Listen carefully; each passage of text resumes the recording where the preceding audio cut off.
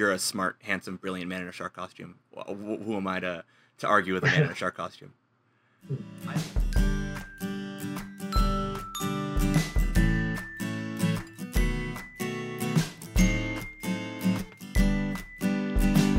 Let's be best friends.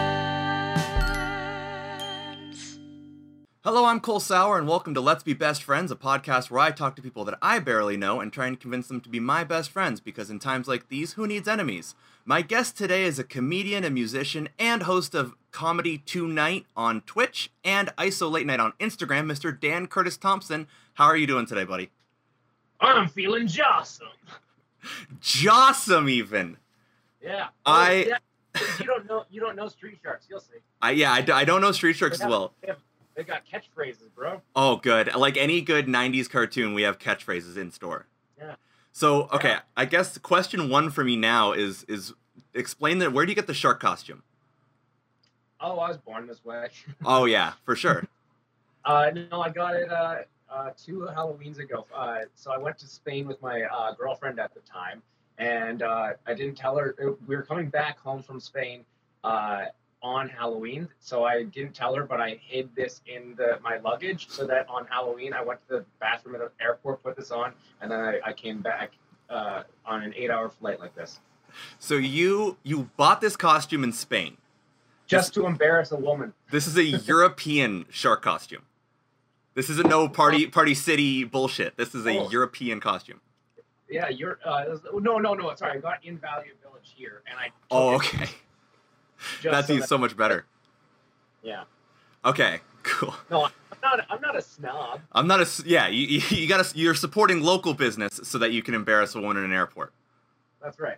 My favorite part about that story is that in the overarching plot of it, it's like, yes, you were embarrassing the woman, but then you really were the loser there because you had to sit in this, I'm assuming, quite warm costume for 8 hours. Well, I'm pretty warm right now. Yeah, I can imagine this. Like, I'm hot, and I'm sitting here. I have nothing on underneath this, like below this t-shirt, and I'm boiling because I had to turn my fan off and close my window. Yeah, I know this is a huge mistake, but I'm committing. The one thing I do know about you is you are always committed to the bit. Yeah, the same way I did on that airplane. I'm committing to the bit. And here's the thing. I told a bunch of people that I was going to do that on Halloween. And they're like, oh, Dan, don't do that. You're going to make security all upset. You don't want to fuck with airport security. I was like, oh, that sounds like a challenge. So, I mean, this is white privilege, honestly. But it's, they saw me and they started laughing. Like, get out of here. I wonder, like you said, it is white privilege for sure, because as a cis-passing white man, you're just like, you can pretty much do whatever in an airport, because I do the same thing. Like, my carry-on luggage is an army bag that's always way too overstuffed. Like, right. Anyone else would get stopped for that, and for them, they're just like, oh, that's a heavy bag. That's weird. Like, he needs it. I wonder where the line between suspicious and funny is for airport security. It's a different color. Oh, man, it's so true. Okay, That's so. Bad joke, but it's real. Also, every time I take a drink, it looks like the shark's drinking, too. It's good that the shark is staying hydrated. Yeah. He's been out of water for too long. Yeah, that's why you're gonna you're gonna start sweating somewhere in this, and it's gonna look like the shark's just trying to get hydrated, trying to stay hydrated. I was gonna start pouring it over my head. So to start off, Larry King always says that there's 5 key questions you have to answer in every interview, so I like to get them out of the way right at the beginning. It's who, what, where, when, and why. So first, Let's start with who are you, if you'd like to introduce yourself to the people. Sure. I am Dan Curtis Thompson. I'm a Toronto comedian, and I am looking forward to this. So first question. Got a lot going on right now, as you can see. So first question, Dan Curtis Thompson, real name or stage name? That's my real name. That's actually, it's kind of both, actually, because most people don't obviously go by their first, middle, and last name. Mm-hmm. I'm Daniel Curtis Thompson, actually, but anytime I hear Daniel, it feels like my mom is getting me in trouble. Yeah. So I like Dan better. And, also when I was in grade 5, my teacher, I was like, he was like meeting everyone. I was like, I'm Daniel. And he's like, no, you're Dan now. That's a man's name. I was like, okay. And he changed your life forever. Yeah, he's like, I'm gonna make you think about gender norms. I was like, ooh, hey, I'm gonna make a man out of you, son. Your name is Dan now. yeah. It is Dan Curtis Thompson, but I went by Dan Thompson for a while when I was just doing like theater stuff and acting, and then a lot of man, this is horrifying. Oh, there we go. This is a big mistake, but I'm committed. Then there's a few times people would like see me and they'd be like, I tried Googling you, but I couldn't find you. I'm like, oh yeah, because Dan Thompson. It's like John Smith, Dan Thompson. Yeah. So I threw the from there, and that's mine. So it's both my stage name and my real name. Perfect. So we covered that you were a comedian. So take me through a little bit of because I know you started in theater. Mm-hmm. So take me through a bit of that journey of starting in theater and then getting into Toronto comedy and your kind of journey through Toronto comedy. Oh shit, okay. When I was 18, I went to St. Lawrence College Musical Theatre in Brockville, Ontario. Nice. It's like this tiny town in this tiny college, and it was good enough school, but like it had its problems and everything. But I got out and I came to Toronto, and I was doing pretty all right with acting. As I did a Shakespeare Festival, I got hired with Sterling Festival Theatre. I've been reoccurring since then there, and I did a bunch of children's theater, but I always kind of wanted to do stand-up comedy ever since I saw Robin Williams live on Broadway that my dad would rent for us as kids all the time. Mm-hmm. I always wanted to do that, but I didn't really know how. It just was like a kind of pipe dream. And then in like 2014, I was kind of like pontificating on that idea more and more. And then Robin Williams died that year, and that was just as sad for me as everyone else. Mm-hmm. But it kind of got me thinking. And this is kind of morbid, I guess, but I was like, like life is short. You never know when it's gonna end. Maybe I've been wanting to do this, and he was the inspiration behind that. Maybe I should give it a shot. So I hosted I put together a show of a few comedians that I just like knew from around the area. Mm-hmm.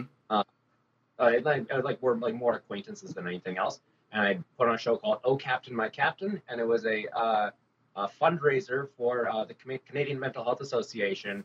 All the money that we raised that night was donated in Robin Williams' name, and it was like just a Robin Williams tribute show. And it was my very first time ever doing stand-up, and I hosted it, which was insane. Wow.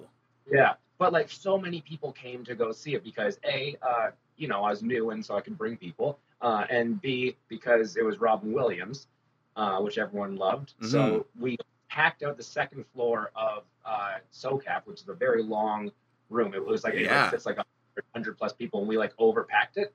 And it was great. We raised I forget how much, like $600 or something that night. And that was the night I met another comedian named Ariel, who decided to put me on other shows, and then it just kind of snowballed from there.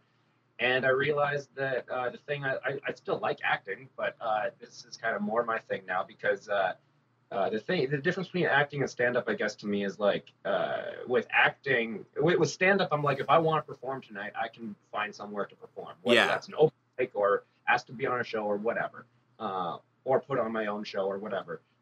Versus acting, I'm like, oh, I hope I work this year. Yeah, true. It's exactly that. It's the difference between you have to be booked for acting, where getting booked is kind of like a choice almost in stand-up.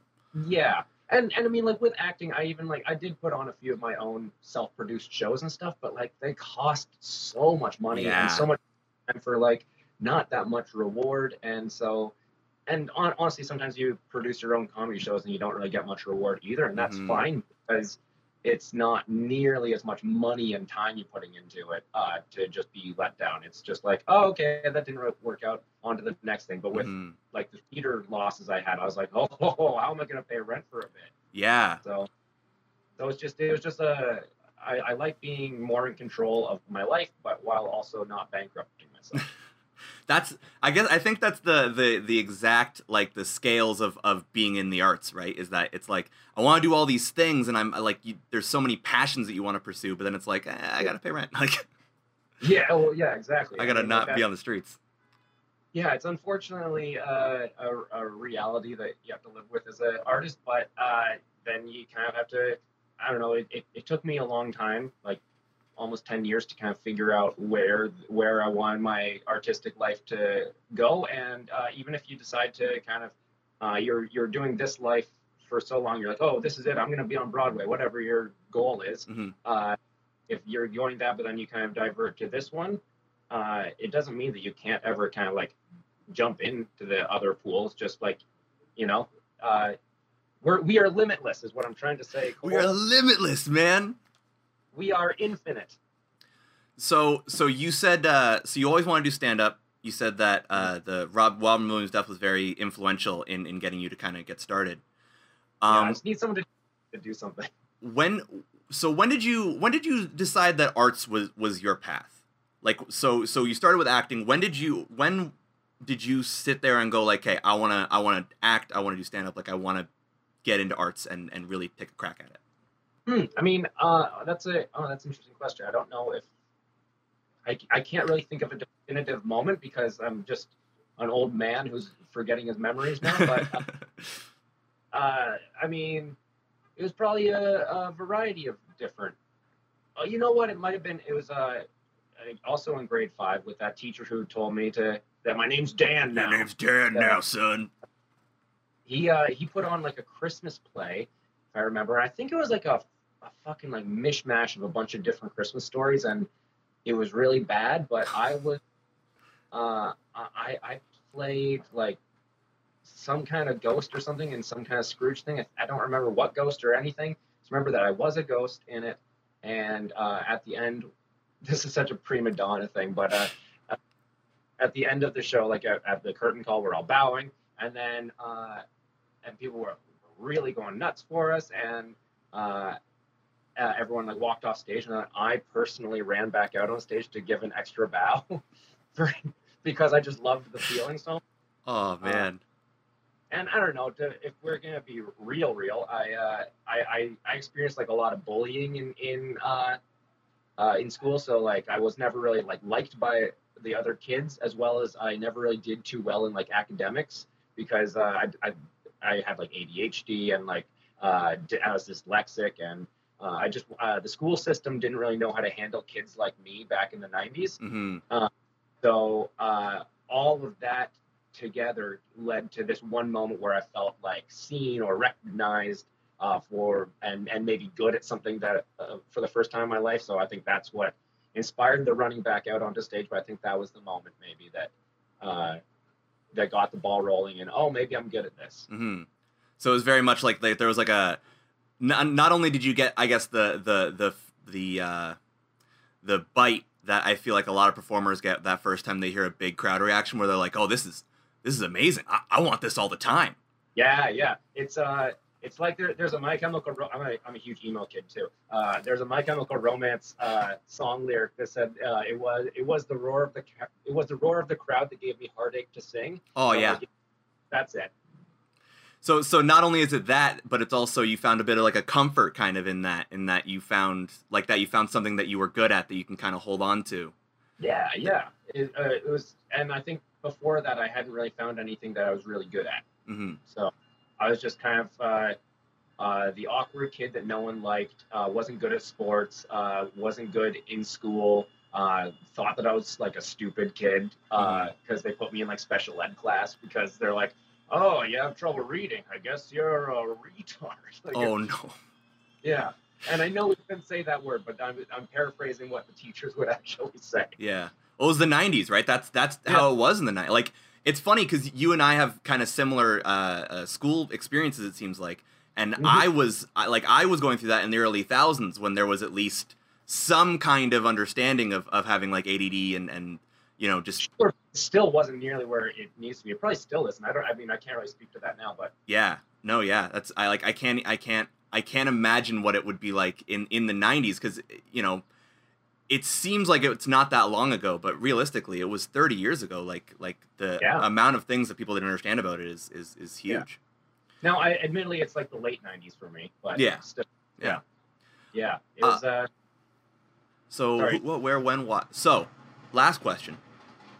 So I have why do you do the things that you do? So I guess what Because arts, it's a very vague question, but arts can be such a ask all the time. Arts can be such a struggle, right? As we went through, like with the financial and even just emotional, like, you know, you go to do a show and no one shows up or nobody laughs, like it can be really hard. What keeps you going after all these years? Because you said you've been doing this, you know, all these arts things for at least 10-ish years, right? Yeah. So what keeps it going? That's a good question. I kind of gave myself a bit of a timeline. You know what? Actually, that's not even true. I did at first, but then I gave myself like a 10-year timeline. And if I don't make it by then that was quotes, by the way. Yeah. I don't know. You can see little flippers. I gave myself a timeline. I gave myself a 10-year timeline to make it or whatever, and then I kind of abandoned that right away, and I decided I wanted to take away any idea of a safety net, because at first I was like, okay, well, if I don't make it in 10 years, then I'll get a job doing this, or I'll go back to school for that or whatever. Mm-hmm. But then I decided to take that away because I was like, no, if I have a safety net, I know I can fall into that. Mm-hmm. I'm going to take that possibility away, saying, no, I'm going to do this, and I don't have a choice. Mm-hmm. It's scary walking the tightrope, but knowing that if I fall, it's over, is a motivation to keep balance. Mm-hmm. And also, that being said, I think that there's like this stigma about people in the arts or probably anything really, when you're good at something, knowing that you're good at something. Mm-hmm. People are like, oh, you can't know that you're good at something. That's conceited or whatever. I'm like, I call bullshit on that a little bit. Mm-hmm. I think you got to know that you're good at what you do, and you got to know that that if you don't believe in yourself to be able to do this, then no one else is going to. Mm-hmm. So that's ultimately the thing that keeps me going. I know that I'm funny. I know that sometimes I really fuck up on stage and I bomb, but if that happens, that doesn't really hurt me too much, because that's a passing moment versus what I know to be true deep down. So you've kind of grown that confidence then from being on stage and from doing this to the point where you have that confidence of I know I'm funny, I know I can put out a good show. So if people boo, if people heckle, if I bomb, it doesn't matter because tomorrow's the next day. I mean, I don't want to say it as if if I have a really terrible set, it doesn't make me bummed out or anything that night. But I'm pretty good now, and it's not just confidence I got on stage. This is from therapy and just life. But I've figured out that if something goes wrong in that regard, like if I bomb or if I or even outside of stage stuff, if I say something to someone that I'm like, oh, I wish that was stupid, or whatever it is, I allow myself a moment to feel sad about that, but then I move on. Mm-hmm. Instead of just being like, no, keep your head up. I think that I've done that before, and it does a disservice to myself. It versus this. I'm boiling. Yeah, it's cool. I can see it starting to form. I was wondering how long the head would last. I think that does a disservice to me. So I just I focus on letting myself feel that feeling, and then going back to what I know to be true. Mm-hmm. And I've been entertaining audiences for now 13 years. So wow. Not always in stand-up comedy, obviously. I've only been doing that for about 6 years, but I know that if one, the same way if in theater, if you have a small crowd that's not really that receptive, you're kind of like, oh, that sucks, but hey, we'll get them next time. Mm-hmm. I try to kind of get that mentality in with myself, and it's harder when it's a solo act, right? Because you don't have the other guys. But hey, don't worry about it. That was them. We got this. Mm-hmm. You kind of have that dialogue with yourself. I was a long form for that. No, that's awesome. So you kind of have become your own cheerleader and therapist in that way, where you can kind of get yourself off the ground. Yeah, I'm a one-man damn band. Damn, a one-man damn band. I love it. Okay, so we're gonna get into the thing that you chose to do to help us solidify our newfound best friendship. And if anyone hasn't guessed by now, judging by our beautiful costumed guest here, we're watching the first episode of Street Sharks. Oh, I loved this show as a kid, and I have not seen it since I was a kid, so I don't know if it holds up. I doubt it does. So I was gonna ask why Street Sharks. So that's the impetus here, is that you just wanted to watch a show from when you were a kid and see if it still holds up. Well, yeah, because when you asked me to do this, you're like, so like you want to like watch a video game or play something, and I was like, I don't really know what we can do. And you're like, well, we could watch something too, and I was like, what would be really stupid to watch? Oh man, we should watch Street Sharks. It's honestly, it's something I've always wanted to do, because we were talking about this a bit before the show. I love watching just weird early 90s and late 90s cartoons. Like I said, I'm a big fan of Biker Mice from Mars. Yeah, that's my Street Sharks. I love that show to death. That's amazing. And when I remember I went to my roommates with we're doing Street Sharks, and they were like, what in the hell is that? And I was like, oh, we gotta Google it right now. Yeah, man. I think that like people who did like cartoons and stuff in the 90s, they were on some serious drugs. Oh yeah, I think a part of it is just, I don't know if you've watched The Toys That Made Us. I don't know if you've seen that on Netflix. Yeah. But the Teenage Mutant Ninja Turtles episode I thought was fascinating, because so much of it is just people going like, yeah, we had no clue what to do. Like, fuck it, Teenage Mutant Ninja Turtles. Like, that's amazing. No, I've actually never seen that episode, so I would like that.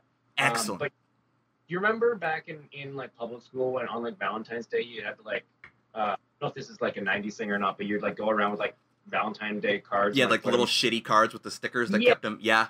Yeah, they'd be like, Justice League ones or like Iron Man or whatever they would be. I had Street Shark ones. Nice. Yeah, man. Oh, man. Everyone. And everyone was like, you're weird. I'm like, yeah. Mine when I was a kid was Yu-Gi-Oh. I always got either Yu-Gi-Oh or Pokemon ones, because I was like the nerdy kid. So everyone else got like normal ass ones. And I would always go with, my mom would be like, you have to get Valentine's Day cards. You have to do it. It's part of the whatever. I was like, okay. Yeah. But then I get to choose them, and I always would go for either Yu-Gi-Oh or Pokemon. Nice. I always got like either Street Sharks. I think Street Sharks was actually probably only like 1 year, but like when it was like popular, then it died. But mostly it was, I did a lot of Pokemon because I like that. I never did Yu-Gi-Oh. That's a little bit after my time. But yeah. I Batman. Ooh, man. Yeah. Oh, and Power Rangers. Ooh, okay, wait, who's your favorite Ranger? Real quick, before we start. Probably Zach, Black Ranger. That's my boy. All right, hell yeah. I liked him the best because he had cool dance moves. I'm a basic kid. I'm Red Ranger till I die. Any Power Rangers I've ever seen in my life, I'm Red Ranger till I die. Oh yeah. Always. Like, what was your Power Rangers though? Because I'm talking OG. That was mine. Mine was OG, because I was young, but I had an older brother, and so I hung out with a lot of the older kids. So I would watch some of the older shows. So I was like OG Power Rangers, OG Pokemon, like that was. So I got all the cool 90s kids opinion, even though I'm a little younger. Sick, yeah. I was always for Power Rangers, always Team Zach, Team Black Ranger, and also because I love mammoths. Oh yeah, because he was what was he? He was Woolly Mammoth, right? Mastodon. Yeah. Oh man, so good. Okay, so I'm ready to start. If you're ready to start. Yeah, man. I'm good. Let's get it going. We got it going, and beautiful. Street Sharks. This is the greatest television show ever made. I know. It's even got a beautiful, like, cheesy 90s intro. That's the thing. They always had great theme songs. They always had great theme songs. If you watched any 90s show, you always got a good theme song out of it. Oh yeah. And they got you gotta have the vehicle so you can sell the toys. Oh yeah, there's a lot of toys with these guys. It's funny because you can literally pinpoint out. It's like, oh, that's so they can sell a toy. That's so they can sell a toy. And I love that about 90s cartoons. Yeah. Brought to you by Hasbro. Yeah, literally. They're just eating stuff. Oh, this is so good. Okay, this is perfect. So, while we're watching our first episode, let me get into the conversations here. Let me get into the topics here. So, as everyone out there knows who's been watching the show, we do all of our questions based off of common conversation starters that we find online. We also take questions from social media. So if you like the show and you want to submit a question, you can either do it in the comments section down below, or you can tweet me or Instagram on any social media. I'm at Old King Cake. Our first question is, what was the last funny video you saw? And I ask this because as a comedian, I trust your judgment in comedy implicitly. What was the last video you saw that really made you laugh? Ooh, oh, that's a good question, because I kind of have that comedian thing where when I watch videos by myself, I'll be like, Yeah, a lot. I've noticed that when you watch like even if you just watch stand-up with other comedians, they're always kind of like, oh. Yeah. Like there's not that nice big laugh, so it always interests me to see what because I find comedians laugh at the weirdest and stupidest shit. Yeah. Oh, fuck, that's a really good question, because a lot of the stuff that I actually watch on my own is just like stuff about like science and space and stuff like that. I'm a huge nerd for that shit. So the last thing that really made me laugh, you know what? I get a good kick out of there's a YouTube series called Pitch Meetings. Okay. I don't know if you've seen this or not, but it's on Screen Rant, I think, maybe.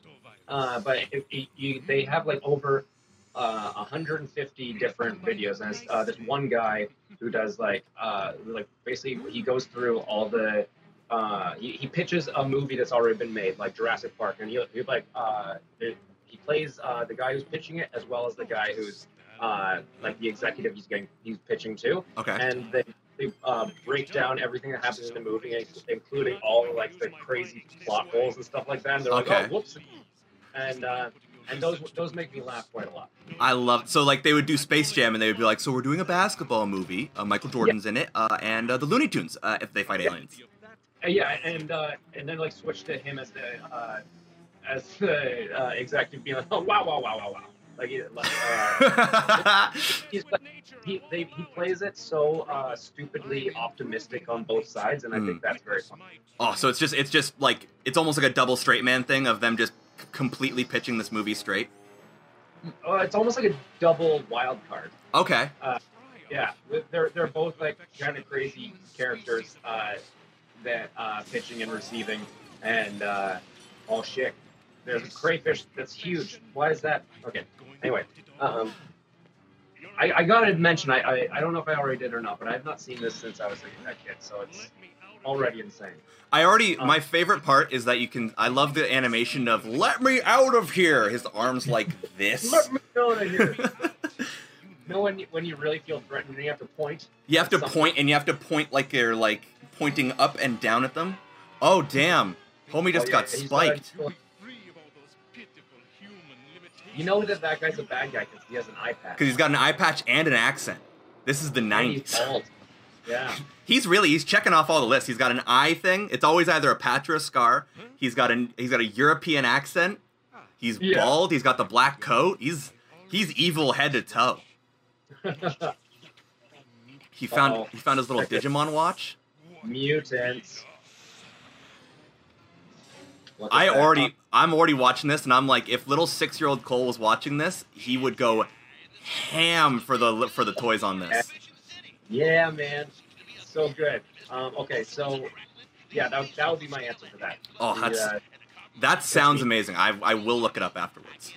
You got it, and you can pretty much search up any movie you can think of, and he's done a pitch movie for it. Mm-hmm. I love shows like that. I love anything. I'm a big movie dork, so I love watching videos like the thoughts from the screenplay. I don't know if you watched that one at all, or was it Message from the Screenplay, something like that? Okay. Where they just take a screenplay and they break it down. So they take like The Matrix and they break down all the themes and and they'll usually focus on one thing. So it'll be like gender exploration in The Matrix. Break it down. Oh, Cool. Lessons from the Screenplay. Yeah. That's what it's called. Really, really, really good. Oh man, I gotta check that out because I love a lot of like channels that break down movies and stuff. Like Phil Mento's a really good one, and yeah, I watch a lot of that shit. But yeah, pitch meetings, he stays up to date too. So like Sonic movie that just came out, he's did one. So like if a movie just comes out, he'll pretty much do a pitch meeting on it the next day. I love that. Yeah. Okay, our second question. Well, I think we're meeting our main characters here. Everyone seems to be. Oh yeah, these are the teenagers. I love that you just got this crazy contraption to get him eggs and toast. That was a big thing. Do you remember like a lot of movies was like Pee-wee's Herman would have like openings like that where it's just like be just all this stuff you don't need to do the most simple things. People loved that back in the 90s. These big contraptions for making eggs specifically. Yeah, it was like that's what I always remember. It was always making breakfast because Wallace and Gromit was like that. Like all the British cartoons and stuff all had the what are they called? Oh man, Rube Goldberg machines were huge. Yeah. And I love that it's always breakfast. I don't know if you watch. They have YouTube channels now where people just make these crazy contraptions, these Rube Goldberg machines. Really? Oh my god. Cool. There's one, I don't remember what it's called, but there's one really good one. I'll link it to you after we do this. It's so cool. Where the most recent one is he was sitting across the table from someone, trying to get them to pass the salt. And it's like a 15-minute video of getting the salt from one end of the table to the other. Oh man, I love that. So good. That sounds fun. Our second question, this one's from thoughtcatalog.com. And it's, if you could physically fight any historical figure, who would it be and why? Oh. If I could physically fight any... You have to have a one-on-one UFC fight with any individual from history. Who is it and why? And you can't say Hitler. I feel like Hitler's the easy one. We can't say Hitler. No, I don't want to fight Hitler. He's got enough going on. He's got enough time travelers coming back to beat his ass. Yeah. You know what? I always thought was interesting. People always say they want to go back in time and kill baby Hitler. Mm-hmm. Like, why don't you go back in time and raise him right? That's an interesting take on it. So you're very much on the nurture end of the nature versus nurture argument. Yeah. Why are you wanting to kill a baby? You're a monster. So you're gonna time travel back to 40s or whatever, early 1900s like Germany. 20s. You're gonna kidnap a child and raise it so it's kill no it? longer Hitler. Oh yeah, I'd do that. I love that. You're gonna adopt baby Hitler. Do you then bring him back to the future with you, or do you raise him in 1920s? What's that, sorry? Are you gonna bring baby Hitler back to the future with you, or are you gonna raise him in the 1920s? That's a good question. I mean, like, I think the internet and all the alt-right memes would just affect. That's gonna corrupt him, isn't it? Also, if I brought him back to the future, that would be like mess up something. Because if I bring baby Hitler to the future, that means World War II didn't happen. Ooh. So maybe there aren't. That's like that's a little paradox thing. That is that question actually sparked something crazy. Because if you take World War II out, there's no neo-Nazis, right? Yeah. So, but there'd be something. There'd be something. Hate exists. It exists no matter what. But if I went back and raised baby Hitler, right? Maybe he'd like cure cancer, and then people, whenever someone in 2020 would say Hitler, they'd be like, oh yeah, that guy. There's a billion babies named Adolf now. Yeah. A lot of people are named Adolf after him. Oh man. And and it would be Adolf Hitler Thompson. Adolf Hitler Thompson. Yeah. That's the title of the episode. I think I'm being too optimistic and nice about Hitler right now. Yeah, I think we're gonna get people who are just like, these guys just talked about how great Hitler is for 10 minutes. I don't know if I like this show. If I could physically fight, you know what? It'd be Gandhi. Gandhi. Yeah. Explain. Tell me why you want to fight Gandhi. Because I'm not a big guy, but he's even smaller. I could win. So you're going purely off the I want to win, so I'm choosing someone who will let me win.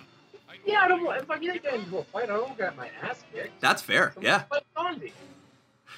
That's honestly, I didn't think of that option, but I think that is an excellent option. It's just like he's skin and bones, like as long as no one's watching, because if people are watching, you might get some heat for it.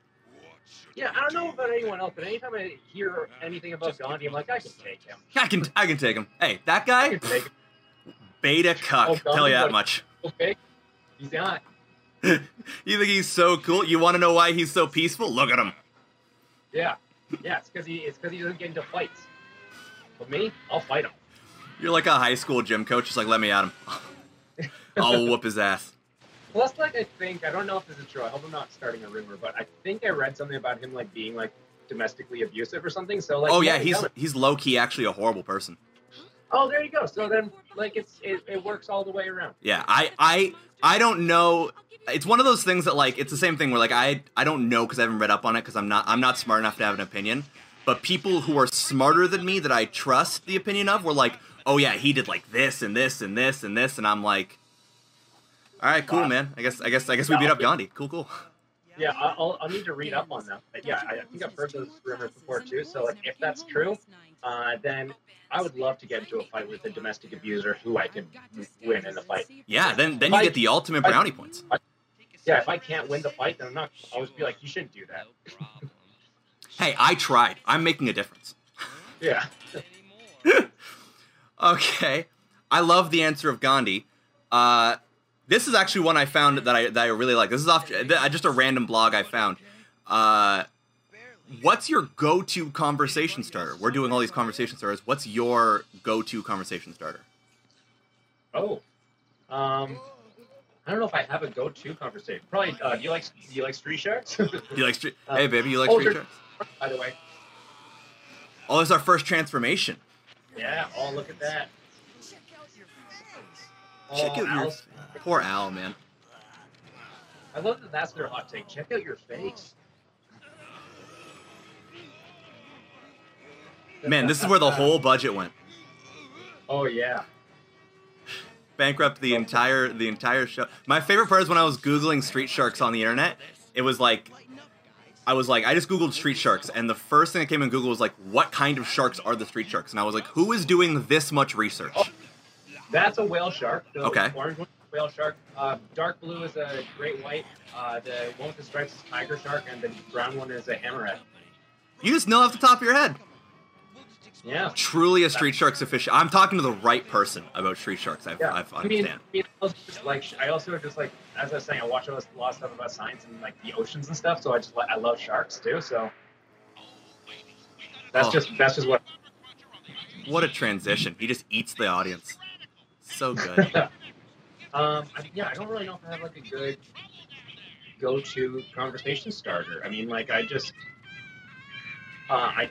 I think I'm pretty good at asking a lot of questions about other people. Like, it seems like you're really good at that too. Obviously, you're interviewing me, but I think I kind of have good interview skills too, in a sense. So I think my conversation starter is just trying to ask questions. I think everyone loves to talk about themselves. Mm-hmm. So I think my go-to conversation starter is asking about people. Do you think asking about things like that? Do you think that comes from hosting shows and being a host, so you learn to kind of like work with a crowd and talk to people, or do you think it's the other way around, that you're talking to people helps you as a host? I think it could be a little bit of both. I mean, I think that like anything, it's a skill that like the more you do it, the better you get at it. Mm-hmm. And I've had like a few podcasts and stuff, so I have been practicing and trying to hone that skill. But at the same time, like I think that maybe it comes down to like a part of me where like, you know, I always wanted to like fit in with people, and you know, like I've just a desperate need to try and make people like me. So like I think I've I know that people like to talk about themselves because I read up on that. I was like, what are people like? How do you get to know people and stuff? And like, how should you be on a first date? Like, I've read a lot of like articles and stuff when I was younger about that stuff. So like, I guess that it's like both learned and practiced and deep-seated insecurity. I was about to say, when you said that everyone likes talking about themselves, I think that's like the introvert special in terms of learning to talk to people. Because I feel like anyone I've ever met who has any kind of like social anxiety or has troubles like talking to people or got bullied or wasn't popular or whatever, they all have that same thing where they're like, oh yeah, everyone likes talking about themselves, so that's how I learned how to talk to people. And I guess like maybe if there, oh man, this is kind of like therapy. Maybe I'm like having a breakthrough right now. But like maybe if there is like some part of me where I'm like worried that like they won't like me, it's kind of like a good way to get the spotlight off of me. Ooh, okay. Yeah. So I don't know if that's necessarily true or not, but or how much there is to that, at least now in my life. But like, I think there's something there for sure. And also because like I'm on stage all the time, like I'm kind of, everyone always talks about how like comedians love to be the center of attention, but I actually don't really like to be when I'm not the center of attention. You know, Yeah. like I have my time in the actual spotlight. I don't always need to have it when I'm just in a conversation. I think that's interesting because like a lot, and actually I've talked about this before on the podcast that all performers are inherently egotistical, because I think that's true, because you know I'll just talking to myself. I'm a huge narcissist. I stare at myself every day, essentially doing these like podcasts and streaming and all the stuff that I do. So like there's definitely, I think, an egotism to performing, but I find it interesting when people are like you are, where you have that time in the spotlight and you recognize that like this is my time to shine. I do my performance, I make people laugh, so on and so forth. But then when you're not on stage, you're like, I want to talk to people. Like I don't want to be the person talked about. I find that really interesting.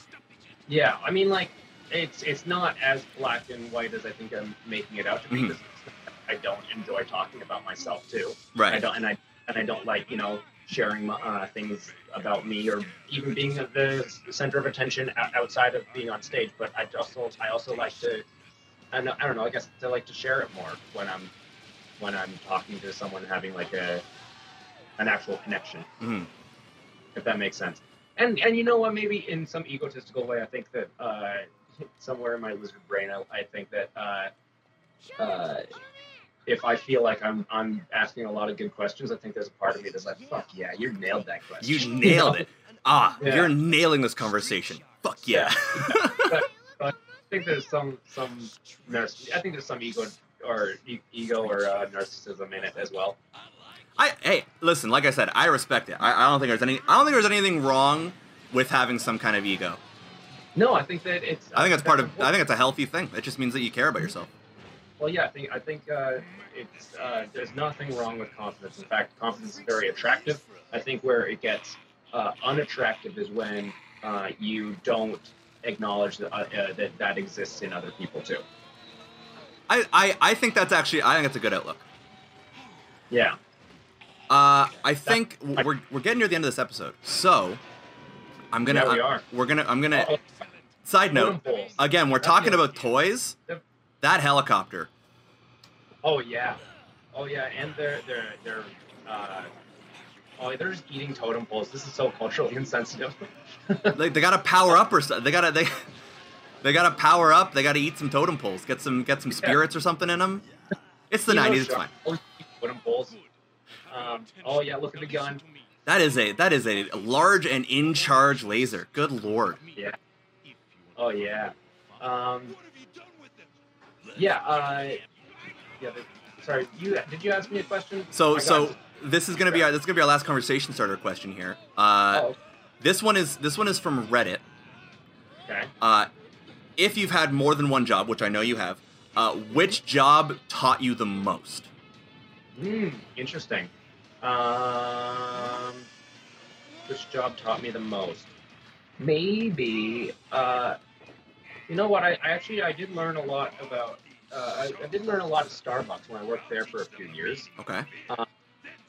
Just in terms of like, I think that like, you know, as I'm getting older and coming more into myself, I'm not as narcissistic or egotistical as I once was.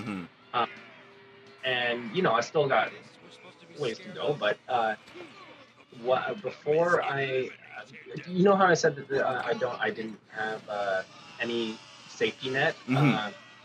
I kind of thought of day jobs kind of as a safety net, and I think on some part of me like looked down on a performer that would have a day job. Of course, insane. Right.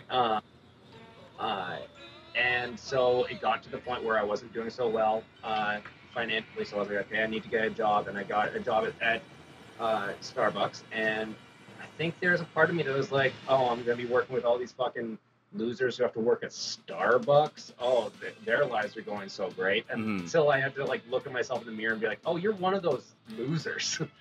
Who are you to say anything? And then I don't know, it kind of taught me a lot about I don't know, respecting other people and and not looking down on people. It's like I kind of wish it's not something I had to learn, but it was, unfortunately, and I did.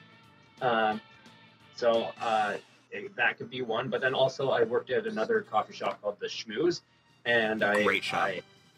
I love that shop. And I learned a lot about cooking there. So. Oh, okay. Yeah, so that's one that is like a nicer, less like monstrous lesson I had to learn. I like that the two options are like this huge introspective lesson on humility and the meaning of life, and also I learned how to make fucking great sandwiches. Yeah. Like I learned a lot about with knife skills and stuff like that. So, and I learned a few new recipes that I still make today. Oh, very cool. But I think the Starbucks one was a big lesson in humility for me.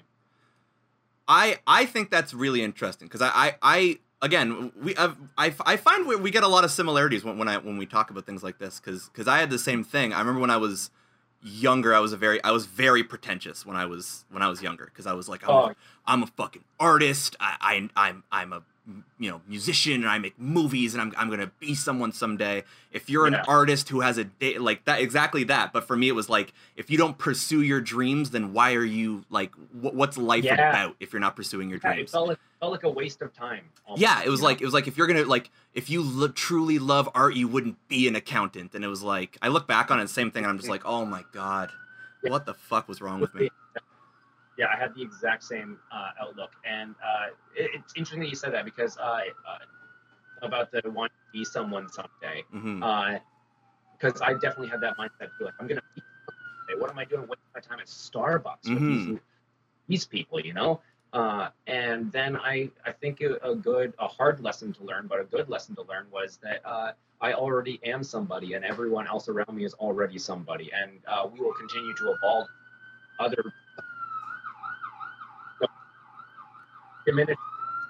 Oh, you're cutting out a little bit. Give me 1 second here. Yeah, we got some sirens. Oh. Fuck off, sirens. Okay, there we go. I was just saying that diminishing the idea that somebody is already a somebody, like the idea of being somebody someday is kind of ridiculous because you're already a somebody. And everyone else that you're around is already a somebody, and that deserves its respect. I mean, obviously, I think you're so right. Of course, you're a smart, handsome, brilliant man in a shark costume. Who am I to argue with a man in a shark costume?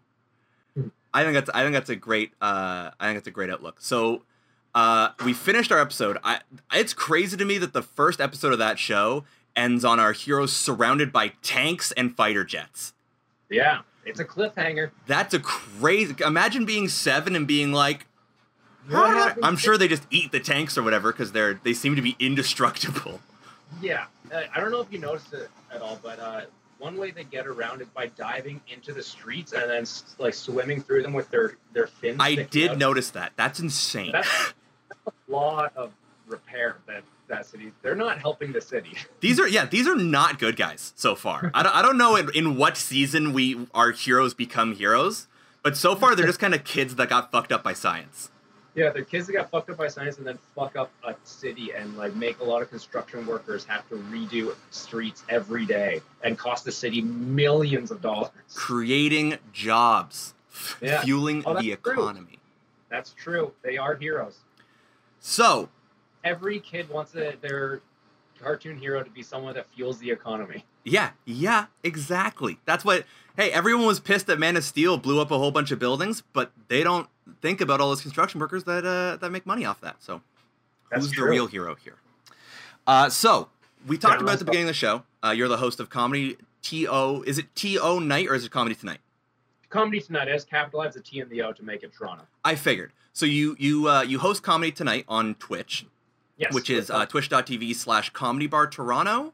I think I have that That's right. And ISO Late Night on Instagram. And I want to touch more on ISO Late Night because that's the newer show that you have going with Courtney Gilmore.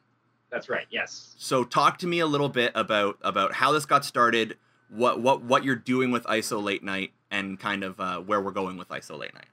Oh man, this is actually kind of a crazy story. Okay. So when we came up with the idea, obviously when like COVID started, but we kind of came up with the idea before anything had like shut down. We just knew it was coming, and we were like, okay, well how are we gonna keep doing comedy and stuff? So we're like, well, why don't we do our own like late night show called ISO, and Courtney came with the name ISO Late Night, and we loved that, and we just thought, what if we had an hour-long show? We started out with doing it twice a week, but that was just a bit too much work, so now we're down to once a week. Because like we want to enjoy our 3-month mandatory vacation. Yeah, of course. So it started out where we're like, how can we do as many dumb things as possible in 1 hour and see if people like it? And our writing process for the show is like, we'll be like, what's like a really stupid idea that probably won't work? Let's do that. I love that. Yeah. So like we had like a game called like, is this knife real? Where I had to, I took a bunch of tinfoil and wrapped it around a butter knife to make it look like a sharp knife. And I showed it to the camera, like, is this knife real? Because if you say that it's not real, I'm going to stab Courtney with it. Oh my God. And the audience was like, no, it's not a real knife. So then I like stabbed her with it. I was like, you guys, it's a butter knife. It's a real knife. It's a real knife. Lose. Got you. Yeah. You lose, and more importantly, Courtney loses. So I pitched that idea to her. She's like, oh, fuck. So you want to stab me? I was like, yeah. She's like, all right. Anything for content, brother. Well, we just like come up with like, I don't know. I'm trying to think of like other really stupid games. Oh, we had a game called Dick Pics. Oh, no. Where we had decided which dick pic was the best dick pic, and we would have the audience decide. But the dicks were actually like Dick Cheney, Dick Sullivan, Dick Tracy, and so that scared me. I was like, this is gonna be on Banned Stories. I know where this is going. Yeah, so we just had like audiences like vote on like who the best dick was, and we do like taste test challenges. Like we do like the Pepsi and Coke challenge, which is see if we can figure out which is different. But we let the audience decide which is which by us describing the flavors. Ooh, I like that as a twist. I think that's really cool. Yeah. So we just do like a bunch of like really dumb things. We get like guests on to come on and be like really like we had a comedian Kyle Bergstresser come on. As a jalapeno pepper who was so spicy he was always in pain. Oh. And that was the whole bit. Like, and we'll like toss bits because like we came up with that idea and we like tossed it to Kyle. We're like, we feel like you'd be good for this. You want to come on? He's like, what do I do? I'm like, whatever you want. Yeah. It doesn't matter. Like, here's the premise. Roll with it. Yeah. Like, there's no stakes. It's low pressure. The show doesn't matter. Just have fun. So. Our way of making money with that is we have a PayPal account. It's paypal.me/isolatenite. And we would promote that every show and people would donate. But we were noticing like no one would ever donate. So we're like, oh, whatever, this is just for us. And suddenly we made a Isolate Night Instagram page. And then out of nowhere, it was taken over. Someone had hacked the account. Oh, wow. All the people that we were following, were including like me and Courtney, were not being followed anymore, and now they were being the only person who was following was this guy named Reese Muldoon, and we looked him up, and he on his page was so many things like stay tuned for Isolate Night tonight, and it turns out he's like this Australian actor, and we're like, what the fuck? He's like this middle-aged Australian actor, so we like made ourselves a new account, and we started like trolling him a little bit, being we like tag him in like posts, being like, shout out to Reese Muldoon for hacking our account. And we had comedian Matt O'Brien come on and play our arch nemesis Reese Muldoon on our show. And like we were just destroying this guy's name. That's crazy. So he thought he could destroy you, and he just gave you more content. Yeah, exactly. But then suddenly at like 4 a.m., Isolate Night, our old account, messages me being like, hey, can I have the password for the PayPal account? And I was like, no? Oh, you can have that. Oh my God. And he's like, well, it's hooked up to my email address. And I was like, what's your email address? He's like, isolatenight@gmail.com. I was like, no, that's our email address. You did. He's like, well, well, that's my email address. How does that work? I'm like, that's not how emails work. You're wrong. And nice to try. This is the worst scam attempt ever. And then he's like, well, how about this? Do you have another email address? And I'll send you one from mine to prove that I have it. And I'm like, okay, fine. So he sends an email from that account. I'm like, oh my God, he does have isolate@gmail. How does that work? And so after some investigating, I noticed that I made the PayPal account set up to isolatenight@gmail.com. But when I made the email address, I was a little drunk and I made isolatenate@hotmail.com. Ah. Oh, whoopsie. And so I had hooked up, I created an Instagram account for isolatenight@gmail.com, which he had made. So basically I made him a Instagram account, and all of our donations had just been going to him. Oh my God. And we're like, whoopsie. And so we're like, hey, so sorry about that. Turns out, we were talking to an Australian comedian here about this guy, Reese Muldoon. Mm-hmm. Turns out this guy, Reese Muldoon, is actually like the Mr. Rogers of Australia, like the Mr. Dress Up. Like, he's beloved. Oh my Everyone loves God. him. And you guys have just been trying to drag him through the mud. Yeah, and he was like mad at us for like dragging him through the mud. We're like, no, it's funny. And so we apologized to Reese, and we're like, hey, can we like come onto your show and do like a formal apology? And he's like, yeah, sure. And he's like, it's at this time, but the time difference is so fucked up between Australia. Yeah, it's like 12 or 13 hours a minute. Yeah, and I thought like his 9 p.m. was like our 7 a.m. Mm-hmm. or 7 like the next day, but it was actually like the same day, so we just missed our time to be on his show. Oh man. And so we messaged him again, like, hey, can we do it again? And he's ghosted us. So Yeah. now we hate him again. Oh my God, what a story. Because I saw some of the posts about it.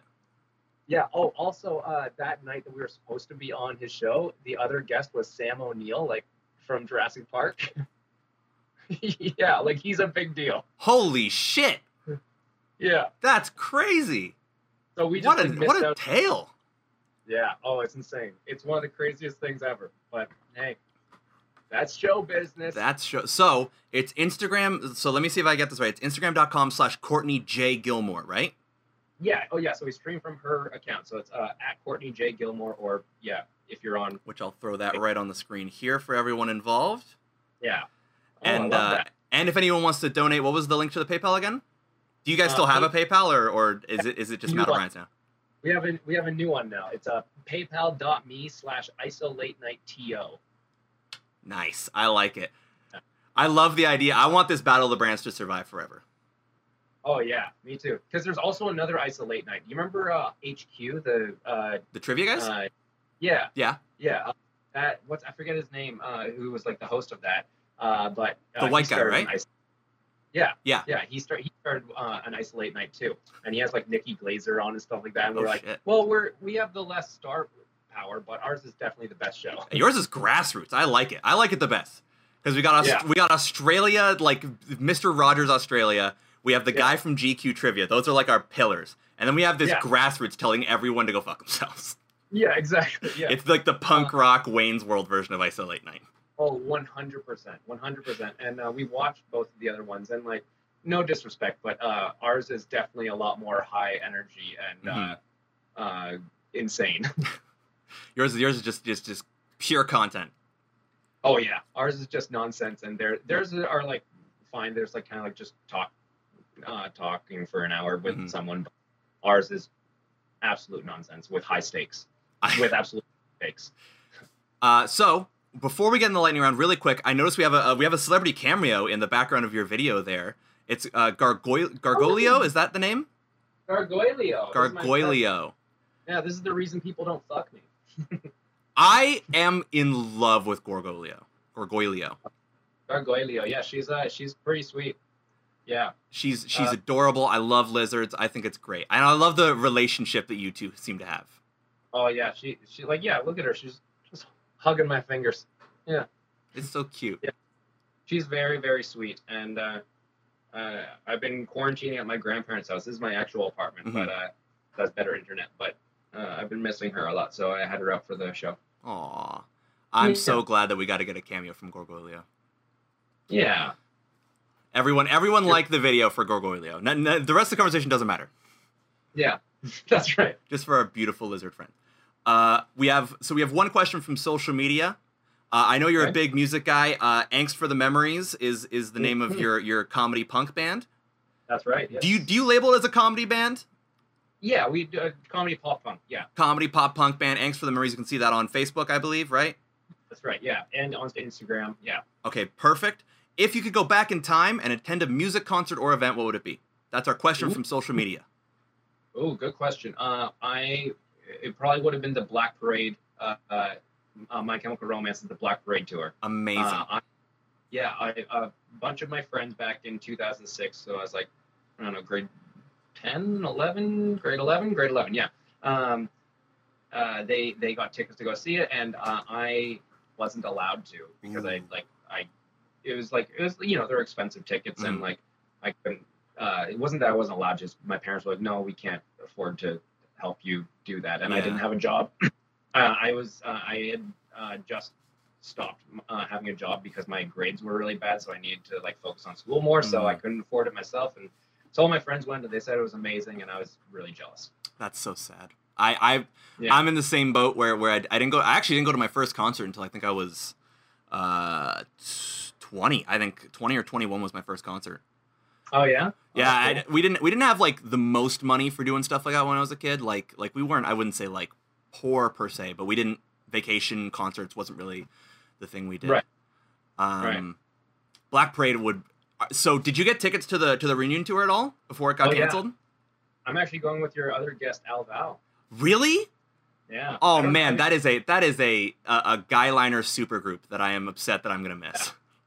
Yeah, I think that I have a feeling that it's probably going to get canceled or moved back to a different date. September 14th, I think. So we'll see. I hope not, because I did want to go. I couldn't get tickets, but at the very least, I just want everyone else to go. Like I want to see everyone in Toronto become an emo for a day again. You know what I mean? Everyone relive their 16-year-old emo phase. Yeah. Oh yeah. I think it's whatever day it's gonna be on, it's gonna be a real lot. There's gonna be a lot of mascara tears. I'm so excited for it. So we've come. We're near the end of the show. We've watched our episode of Street Sharks. We've seen your pet, which is required. We've talked about a lot of different things today. So we're getting into our last segment, which is the lightning round. So the way this works for our lovely guest and for anyone at home who might not know, this is the lightning round. I'm going to put 1 minute on the clock. Dan Curtis Thompson, I'm going to ask you as many this or that questions as we can get through in that time. We're gonna, this or that. so it'll be things like hot or cold, tea or coffee, things like that. And I just, whatever's on the top of your head, shoot them out, and we're going to compare our scores and see where we're at in terms of becoming best friends. Big fan. So if you're ready for that, I'm ready to go. Yeah. Let me get a pen. Let me get a piece of paper. This is nothing important, just government shit. What was that? Are you writing the questions as you go? I'm writing the answers so I don't forget them. Oh, okay. I'm writing down your answers so don't forget them. Okay. In 3, 2, 1. Cookies or cake? Cookies. Cats or dogs? Cats. Computer games or console games? Console games. Pop music or rock music? Rock music. Stuffed animals or dolls? Stuffed animals. Pancakes or waffles? Waffles. My fucking dog. Hot chocolate or coffee? Coffee. Morning or evening? Evening. Text message or call? Call. Libraries or museums? Museums. French or Spanish? French. Summer or winter? Summer. theater or cinema. Oh, okay, so movies or plays. Movie or plays. Love or money. Love. Aw. Books or movies. Books. Tea or coffee. Coffee. That's a hard one for me. Ooh, and there we go. That's our time. I'm going to tabulate our answers. If anyone's interested, the list of questions we use for this show is lifehacks.io/this or that questions. So if anyone wants to check the questions out, don't spoil yourself, but in case you want to yoink every idea I've ever had, there you go. So I'm going to tabulate the answers real quick. While I do that, I want you to tell me what is your favorite joke you've ever told. Whoa. Oh, God. What, my favorite joke I ever told? Fuck, dude. I hate all my jokes. Favorite joke I ever told. It is a complicated question because the jokes that I loved the most, I've told the most, and now I kind of am like tired of. So it's weird. It's weird to be like it's my favorite joke because it's not anymore. I've kind of gotten into this place where I've been reusing a lot of old recycled material, and like riffing on it and coming up with new stuff around it. But I'm not writing it. I'm getting into a place where I'm like I need to write kind of like all new stuff. But that being said, I think one of my favorite jokes to do, or the one that I have the most fun telling, is about Teen Jesus. Okay. It's I don't know if you know it or not, but it's I mean, like I grew up Christian. I'm not anymore, but that was my upbringing. Okay. And I always the joke is, without like doing stand up at you, is right. That like we all know about like baby Jesus and Christmas. We know about like how he dies as an adult. Well, there's like a whole section of his life, teen Jesus, that's just been left out. And I just kind of go into how I bet he'd be an angsty kid, like what the Bible passages would have been. Like one of them, the one I had the most fun doing, it's such a stupid, silly joke, is I say, like I can imagine the Bible passages being like, and then Jesus said unto them, "Welcome to my life. Life is a nightmare." I love that as an idea. So I have fun with that one the most. Our results are in from the lightning round. 12 out of 16 answers we have come together on, which is a 75%. Which, dude, to me, I think that's pretty high. I'd consider us best friends at this point. I don't know about you. Did we become best friends? I think did we just become best friends? I think we became best friends. So thank you so much, Dan Curtis Thompson, for being here on the show. I really appreciate it. What are you doing out there? What do you want to plug? Any social medias, any projects you're working on? You can follow me on at DCT Comedy on Instagram and Twitter. Same thing. And yeah, I guess just stay tuned for Isolate Night on Sunday nights at 7 p.m. And keep your eyes peeled, ears peeled, whatever. Keep your ears peeled. Perfect. For Comedy Tonight on Comedy Bar Twitch Live. Amazing. Thank you also to all of our best friends listening out there at home. Remember, if you'd like to get a question on the podcast, you can either comment right below, and we read every comment. If you're doing that, make sure also you give a chance to subscribe, like, and share, because it does help us out, even though it is a little bit cliche.